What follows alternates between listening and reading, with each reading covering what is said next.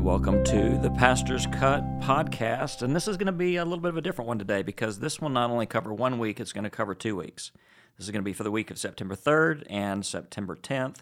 As we get into a new teaching series, this is kind of the introductory podcast, and I won't get too much into the schedule, but we're going to start this new teaching series on the 10th, and I'm flying solo here today. No Dave, no Marissa. I just wanted to have you to myself today, but Brad is here. Brad, say howdy. Howdy. So one of the things that we're going to do on September 3rd is, of course, Labor Day weekend. Stuart Tilley's going to be preaching that Sunday. He's our student minister. And Brad, you kind of connected well with Stuart. What do you think of this guy who's I like Stuart a lot. He's a brilliant young man who's got a well-grounded faith and a great story behind it and a lovely family, and I think he's the real deal. Yeah, and he's an outdoorsy guy, kind of like you. Yeah. You can tell I'm not outdoorsy because I say outdoorsy. Outdoorsy. Well, thank you for that lovely adjective. I think that's appropriate, though. Yeah. It fits him well. Yeah, it does. So he'll be teaching on the 3rd. Then this new teaching series will start on the 10th. And before we get into the meat of it, I'm going to do a little bit of an introduction on that day. But this is what we're going to call the I Believe series. And we're going to walk step by step through this fall, over the course of this fall, through the Apostles' Creed. Now, I want to just kind of back up and take things from the beginning. First of all, the word creed comes from the Latin credo, which means I believe. And so it's interesting, as I taught the Apostles' Creed last year on a Wednesday night, so many times I would have people ask a question, and by the way, I do not mind people asking this question, but they would say, now Deron, what do we believe about this? And I would have to say, well, I can tell you what I believe, but the fact that you're asking tells me that you have not yet decided what you believe on this. But let me tell you what I believe. Let me tell you what the Scripture teaches. So a creed is a way of just articulating, here is what I really believe. And belief is beyond mere mental assent. If you want to know what somebody really believes, look at the way they behave. You know, if somebody says, I believe in saving money, but they're throwing their money away right and left, they might believe in the principle, but they're really not believing it in practice and through their behavior. And so a creed is a statement about what we, and more importantly, what I believe. Now, in specifically, we're going to be walking through the Apostles' Creed. So what is that? Well, the Apostles' Creed, and I'll read it here at the end of our time together, it's a written statement that goes back to the early church. And so that the name does not deceive, it was not written by the 12 apostles. Okay, and that's actually an early legend that each one of the 12 apostles contributed a clause to the creed before they went to the four corners of the earth. That didn't happen. But what it is, and the reason it's called the Apostles' Creed, is it is a summation of what the apostles taught. So the apostles received truth from Jesus.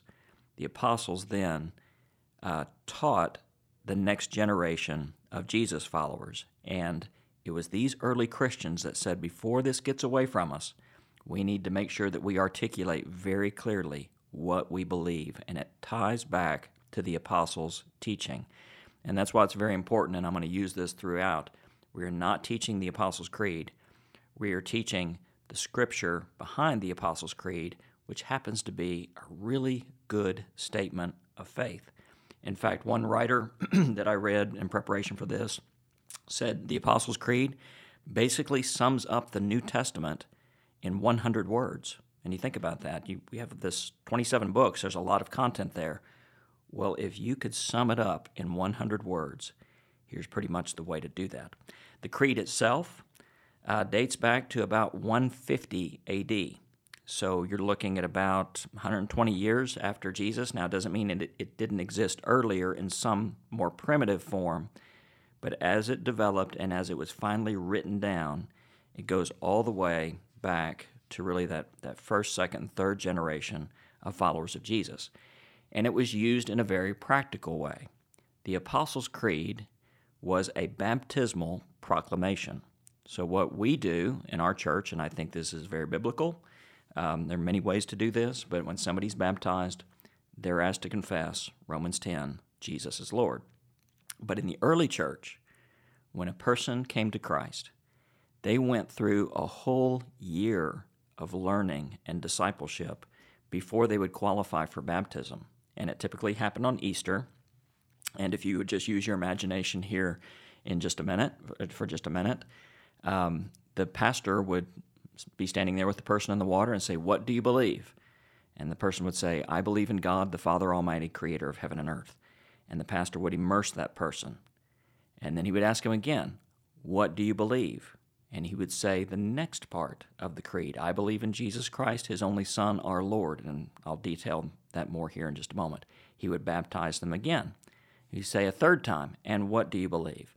"I believe in the Holy Spirit, the Holy Catholic Church, the communion of saints." And then he would immerse them a third time. He would immerse them in the name of the Father and the Son and the Holy Spirit. And so the creed was used as a baptismal confession, again, driving home the point that this is the core of what we believe. So before I get to some objections, and if you've never heard the creed before or have never looked at it carefully, there's probably a word I used a minute ago that's going to trigger a little bit of an objection to you, and we'll talk through that here in just a bit. But I think it's important to have a core statement of belief because not all doctrines are created equal. There's so many things we believe as Christians, and not all of them are as important as others. Okay, now, if you want to take notes on this might be a good time to take out a pen and a piece of paper and just jot this down, especially if you're teaching this. I would say that doctrines, what we believe about certain items of our faith, can fall into four categories, okay? And just imagine this as an A, B, C, and D, okay? A, the most important things. These are A list. These are absolutes. These are essentials. These are first-rate doctrines, okay? So you have that A list. These are the essentials. Then the second, if you want to say, okay, now this is the B list. We have second-rate doctrines. These are more, let me back up here. When we talk about absolutes, let me give an example of that. The Trinity. Again, the creed is a Trinitarian formula. And so believing that God exists as Father, Son, and Holy Spirit, that is an A-list doctrine. That is an absolute of our faith, okay? So then let's go back to the B list here for just a minute. These are things that are convictions, that they are urgent for the life and the health of a particular church. Okay, so on this B-list doctrine, I would put baptism by immersion as being urgent and important for our particular church and for our tradition as well. So there are other churches, and I think of a good friend of mine who's a Presbyterian pastor. They baptize in a different mode. They'll baptize infants when they come into the life of a church. So that might cause some separation between our churches because we have different practices and different understandings. But while that causes separation between our churches, it does not need to cause division. And there's a difference. So we appreciate each other's traditions. We appreciate each other's takes on the Bible. But we don't say, well, just because you don't baptize people the way I do, you've lost your salvation. No, because this is not an absolute, okay? So there's A list, the absolute. There's the B list, which these are convictions, or these are the urgent things. Then there's the C list of doctrines, and these things are important to us, but we can give a lot of grace because, a couple of good, well-meaning people can read the same Bible, and come to two very different conclusions on a particular topic, okay? So here's a couple that I would mention. The millennium. When Jesus returns, how he returns, what the events will be surrounding his return. I had a person once get so angry with me because I did not teach her predetermined view of the millennia, and she said, I can no longer be a part of this church that doesn't teach the Bible. Well, what I tried to say very gently is it's not that I'm not teaching the Bible, it's I'm not teaching your interpretation of the Bible. And so I would look at the millennium, the return of Christ, how all that plays out. Now, by the way, I believe Jesus is returning. Physically, bodily, historically, he will return. But all the events that happen around that really are third rank. They are C doctrines because they might be important to me, but you can disagree and it doesn't affect our salvation or our relationship with the Lord. Okay, so I'm reviewing here as I go. So you have A list; these are essential. You have the B list; these are urgent. You have C list; these are opinions. And then there are fourth-rank doctrines that I would say are just kind of questions. And so let me give you an example of this. A fourth-rate doctrine would be worship style.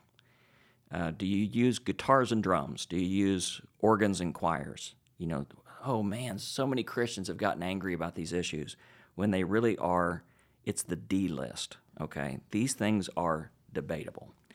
So I told Brad beforehand, I'm going to give him a little pop quiz. Brad, you ready? I'm nervous is what I am. And you should be. This is a pop quiz. In lieu of your personnel review this year. Oh, okay. We're going to just do this little pop quiz. That's a fair trade. That's a fair trade. So, and what I'll do is I'll give you a topic and say, how would you categorize this? Okay. And by the way, when I did this on a class Wednesday night, I had a lot of people kind of get all over the place. And that's fine A, B, too. C, or D list? A, B, C, or D. Okay. So I'll give you the item, and then I'll do a quick review just so you can lock in on it. Okay. So let's say church governance. Do you have elders? Do you have deacons? How your church is structured governmentally.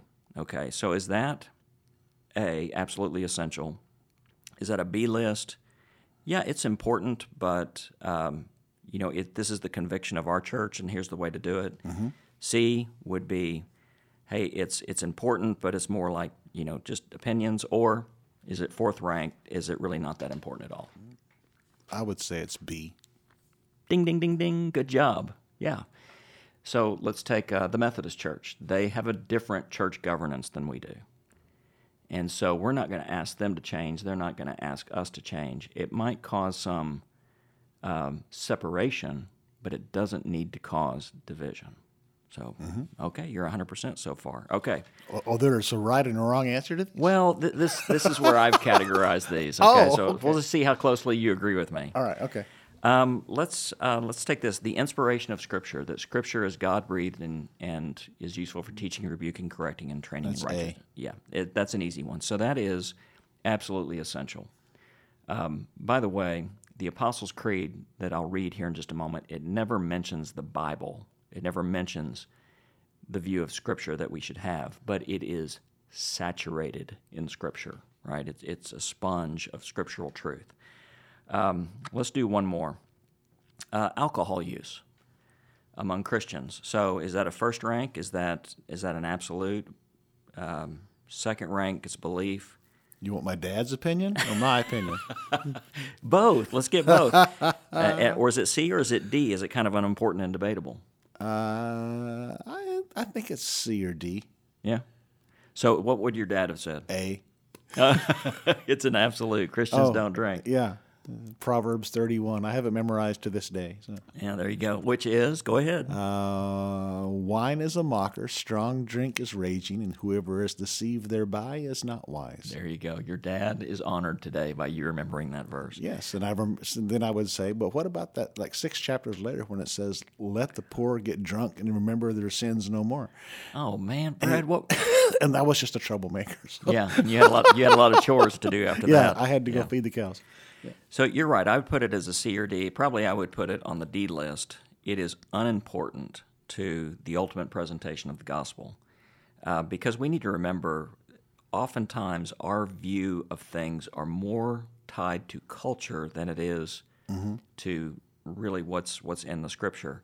I remember the first time I did a revival for a church in the Carolinas. And between Sunday school and church, all the deacons went out and had a smoke break, and they were all smoking. And where I was raised in West Texas, you don't smoke. I mean, that's up there with alcohol, right?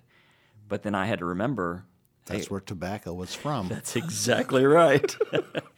And so, in their scruples, That's like asking a Texan not to eat barbecue. that's exactly right. Yeah. And so, Christians kind of feed into that stereotype. Christians in Germany are probably going to enjoy a pint or two, right? So these are debatable things.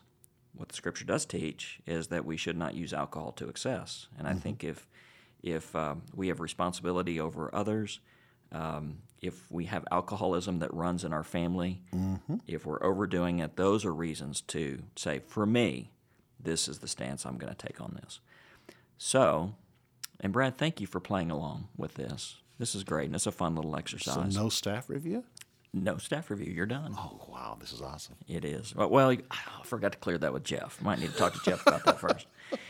So what the Apostles' Creed does, and while this is not an exhaustive list of the essentials, it's probably about as close as we're going to get, okay? This articulates the absolute essentials of what we believe. And I'm kind of overdue to read it, so let's just read it. And by the way, if you look on our website, it's been there for years and years, under the link that says What We Believe, it simply has the Apostles' Creed, because this is the essence of what we believe. I believe in God, the Father Almighty, creator of heaven and earth. I believe in Jesus Christ, His only Son, our Lord, who was conceived by the Holy Spirit, born of the Virgin Mary, suffered under Pontius Pilate, was crucified, died, and was buried. He descended to the dead. He rose again on the third day. He ascended into heaven, and He is seated at the right hand of the Father, and He will come to judge the living and the dead. I believe in the Holy Spirit, the Holy Catholic Church, the communion of saints, the forgiveness of sins, the resurrection of the body, and the life everlasting. Amen. There's the New Testament. There's the core of our belief in about 100 words. So let me handle a couple of objections right off the bat. If you were born and raised as a Baptist, you have probably heard this statement: we are not a creedal people. We are a confessional people, and that's true. Over time, Baptists have drafted different statements of faith that are not creeds, but they are confessions. They did that in 1925, 1963, 2000. It's been updated a little bit here recently, and that's always moving as a denomination or a group of Christians continue to articulate their faith. So this idea, and I was even told this in seminary, hey, we are not a creedal people. Well, yes, but also no, because we all have things that we bottom line believe. If I were to have a creed, I would say Jesus is Lord. That is my personal creed. And that should be, if we have what we believe about the church, to glorify God in all we do. So we have these statements that crystallize, that clarify the core of what we believe. So I hope you don't let that thought, if you're a lifelong Baptist, don't let this stand in the way of you saying, you know what, this is a pretty good, historically proven way of articulating the faith. And by the way, the Apostles' Creed is a fantastic way to pray in the morning. You're affirming the truth as we understand it. In fact, Martin Luther said every Christian ought to memorize the Ten Commandments, the Lord's Prayer, and the Apostles' Creed, and use them on a very regular basis. There's going to be a few objections as we go through as to some particular words, and there's two that always kind of float to the top, that Jesus descended to the dead. What does that mean? So when we get there, we're going to talk about that, but just to give you a Cliff's Note version of this, it doesn't say Jesus descended into hell. It says Jesus descended into the dead. We don't have enough of the geography of the afterlife or what happened between Christ's crucifixion and resurrection to make a certain statement. But what the Creed is saying here is Jesus really died. He did not just look dead. He did not pretend to be dead. He was not comatose. He was dead. And what that does is that throws the resurrection into even sharper relief. Probably one of the biggest words that will throw people is, I believe in the Holy Spirit and the Holy Catholic Church. So it's important here when you read the Creed, and I've been accused before of saying, are you trying to take us in the Catholic direction? The word Catholic, before it was a denomination, was a descriptor. And this is Catholic small c, which the word literally means universal. We believe in one universal church. And to be technical, this creed was finalized in around 150 AD. The Roman Catholic Church did not exist as we know it until 400 AD. So there's a significant gap. That word simply means we believe in one church, all the true followers of Christ across time, down through history, that will exist for eternity, who confess the lordship of Jesus. And so we do believe in that one church, regardless of the denominational labels. Another way of saying this is saying John the Baptist wasn't a Southern Baptist, right? Those words mean something different. So what I would encourage you to do is go on our website, download the Apostles' Creed, or just do a screen grab of it. And I would encourage you, just as an exercise as we go into the fall, take the creed and pray it before God every morning. And you can make this very personal, and this is the way that I will end our time here together. But this is a way of articulating your faith to God and then saying, okay, am I just giving mental assent to these things, or do I really believe them? And I think by praying this every day, or at least a couple of times a week, it's going to make this next teaching series so much richer. And so let me pray this over us today. I believe in you, God, the Father Almighty, the Creator of heaven and earth. I believe in you, Jesus Christ, God's only Son, my Lord. You were conceived by the Holy Spirit, born of the Virgin Mary. You suffered under Pontius Pilate. You were crucified, you died, you were buried, and you descended to the dead. But on the third day you rose again, and you ascended into heaven, and you are seated at the right hand of the Father, and you will come again to judge the living and the dead. I believe in the Holy Spirit. I believe in the Holy Catholic Church. I believe in the communion of saints, the forgiveness of sins. I believe in the resurrection of my body. And I believe in the life everlasting. Amen. God bless you today.